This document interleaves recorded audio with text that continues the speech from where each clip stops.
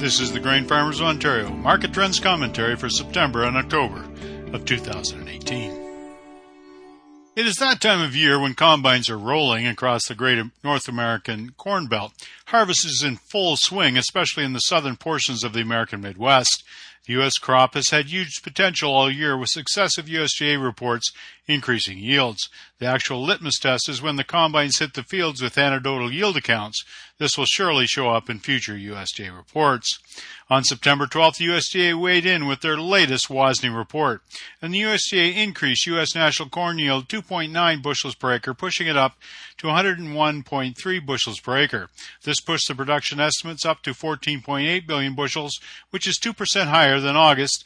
It was up 2% from last year. On the soybean side of the ledger, the USDA increased U.S. national yield by 1.2 bushels per acre to 52.8 bushels per acre. This will total out at 4.69 billion bushels of soybeans, and the USDA forecasts all wheat production to come in at 1.88 billion bushels, with new crop ending stocks of 135 billion bushels. These figures were unchanged from their August estimates.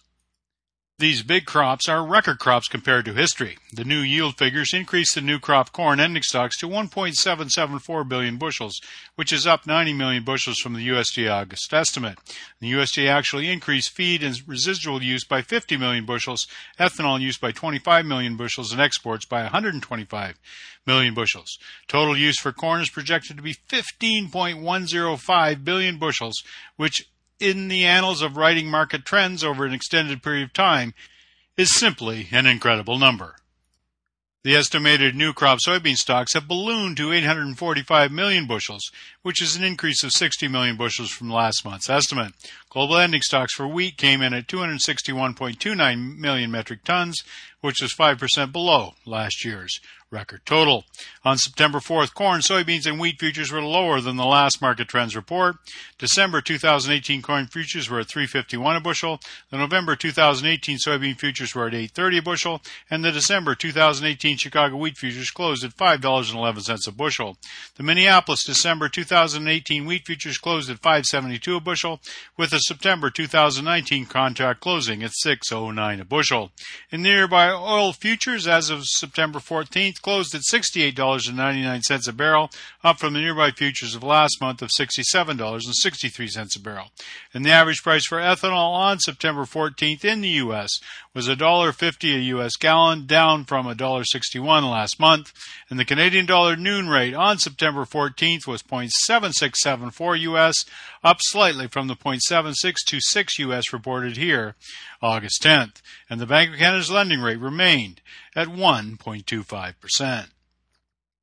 In Ontario, the droughty summer in some parts of the province was alleviated to a great extent in late August as rains inundated the province. Both corn and soybeans are slightly ahead of normal, with harvest about ready to ramp up across the province. As combines roll in Ontario, wheat planting will follow. The crops look big, possibly another record in 2018. Private yield estimates have projected corn yields close in the 180 to 200 bushel range for many areas in Ontario, with an average that should challenge last year's record yield. Basis values for new crop have been maintained even if futures have fallen.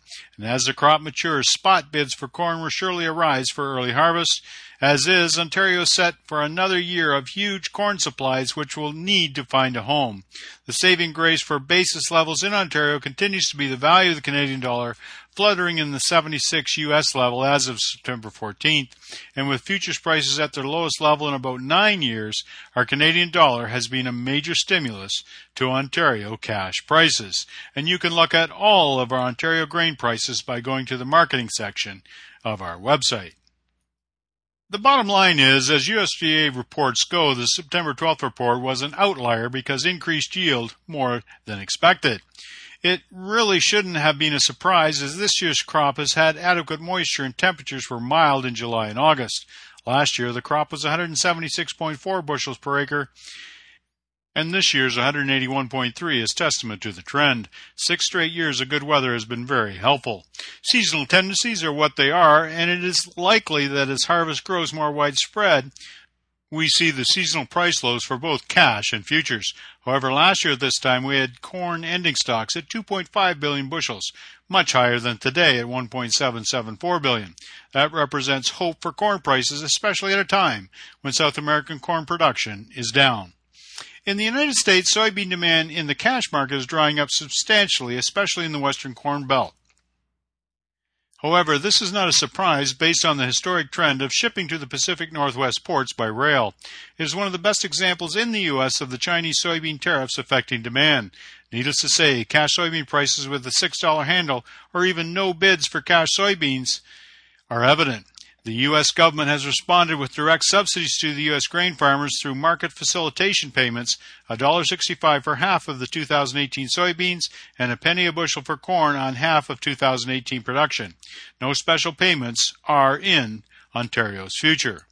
It is easy to be pessimistic, but having said that, there is reason for optimism. Sure, soybeans have had some real problems, especially when you consider the trade war between the United States and China. However, U.S. corn usage is pegged at 15.105 billion bushels, which represents the best demand for corn in history.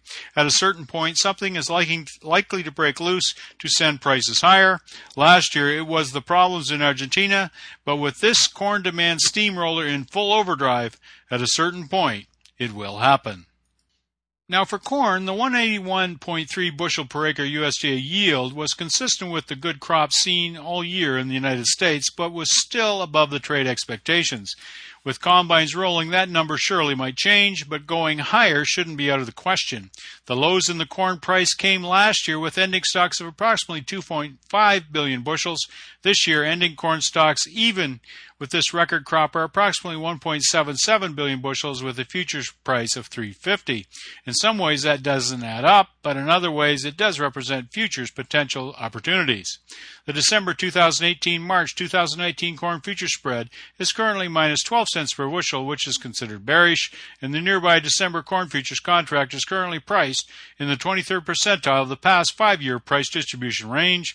Seasonally, corn prices tend to trend lower into October. Now for soybeans are an old movie, and we all know what that is. China, China, China is the buzz phrase. It is anybody's guess when that will end, but clearly a long slog may be in the works. Some American analysts have said the midterm elections in November may serve as a calendar benchmark for a trade deal, which may end tariffs. The African swine fever is muddying the water. China is the world's largest consumer of pork, and culling the herd is the only way to control African swine fever. This will have obvious effects for soybean meal demand and soybeans themselves. The November 2018-March 2019 soybean futures spread as of September 14th is minus 26.75 cents per bushel, which is considered very bearish. Seasonally, soybean prices usually tend to trend down into October, and the nearby November contract is in the 3rd percentile of the past 5-year price distribution range. At that point, these prices are the lowest in 10 years. For wheat, the wheat market has been a bit frenetic with rumors all over the world about production and Russian wheat exports. In many ways, Russia always creates headlines surrounding their production and possible exports or lack thereof. Both ending stocks in the U.S. and globally are down, which should help wheat markets in 2019. However, as of now, the specs might take wheat futures temporarily lower. Wheat prices in Ontario to a terminal for 2019 are currently in the $6.68 range, with prices at $7 and higher available earlier. This should stimulate wheat planting this fall, especially with an early harvest. And needless to say, Ontario farmers will be scrambling to get wheat planted earlier, as this is usually a key factor to higher yields. The trade war between the United States and China continues, with a Bloomberg report on September 14th saying President Trump had instructed his aides to continue with the push for an additional $200 billion of tariffs on Chinese goods. This certainly doesn't bode well for the soybean market, and that needs to be kept in mind. Basis levels in the United States are about at their weakest level in the last 11 years, and this has also had the effect on our Canadian cash price for soybeans. Of course, it all might change quickly in an early morning tweet. For Ontario farmers, the Canadian dollar does help, especially on soybeans and wheat. This has helped keep the cash price of soybeans at approximately $10.75 a bushel and the price of corn at approximately $4.75 a bushel.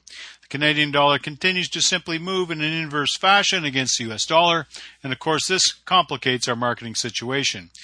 It goes without saying that if futures suddenly caught fire along with the value of the Canadian dollar, our cash price stimulus may be muted. It is what it is, and marketing with our eye on both futures and cash basis needs to be a priority. There are the usual myriads of geopolitical factors that are weighing on the markets. The American midterm elections do represent this year a significant litmus test for the Trump administration and the future of the trade war. With soybean stocks at 845 million bushels, it is a bit of a headshaker, especially when we realize that 200 million bushels is often thought of as satisfactory to meet the needs of the market. And as I've said before, geopolitics matters to our grain prices, but in 2018-19 it's going to matter even a little bit more to get our dynamic agricultural trade relationship back. In Ontario, we're poised for another big harvest. There will likely be some surprises, but expectations are high. And 2018 has been a year of much lower prices, but much of that has come since the end of May.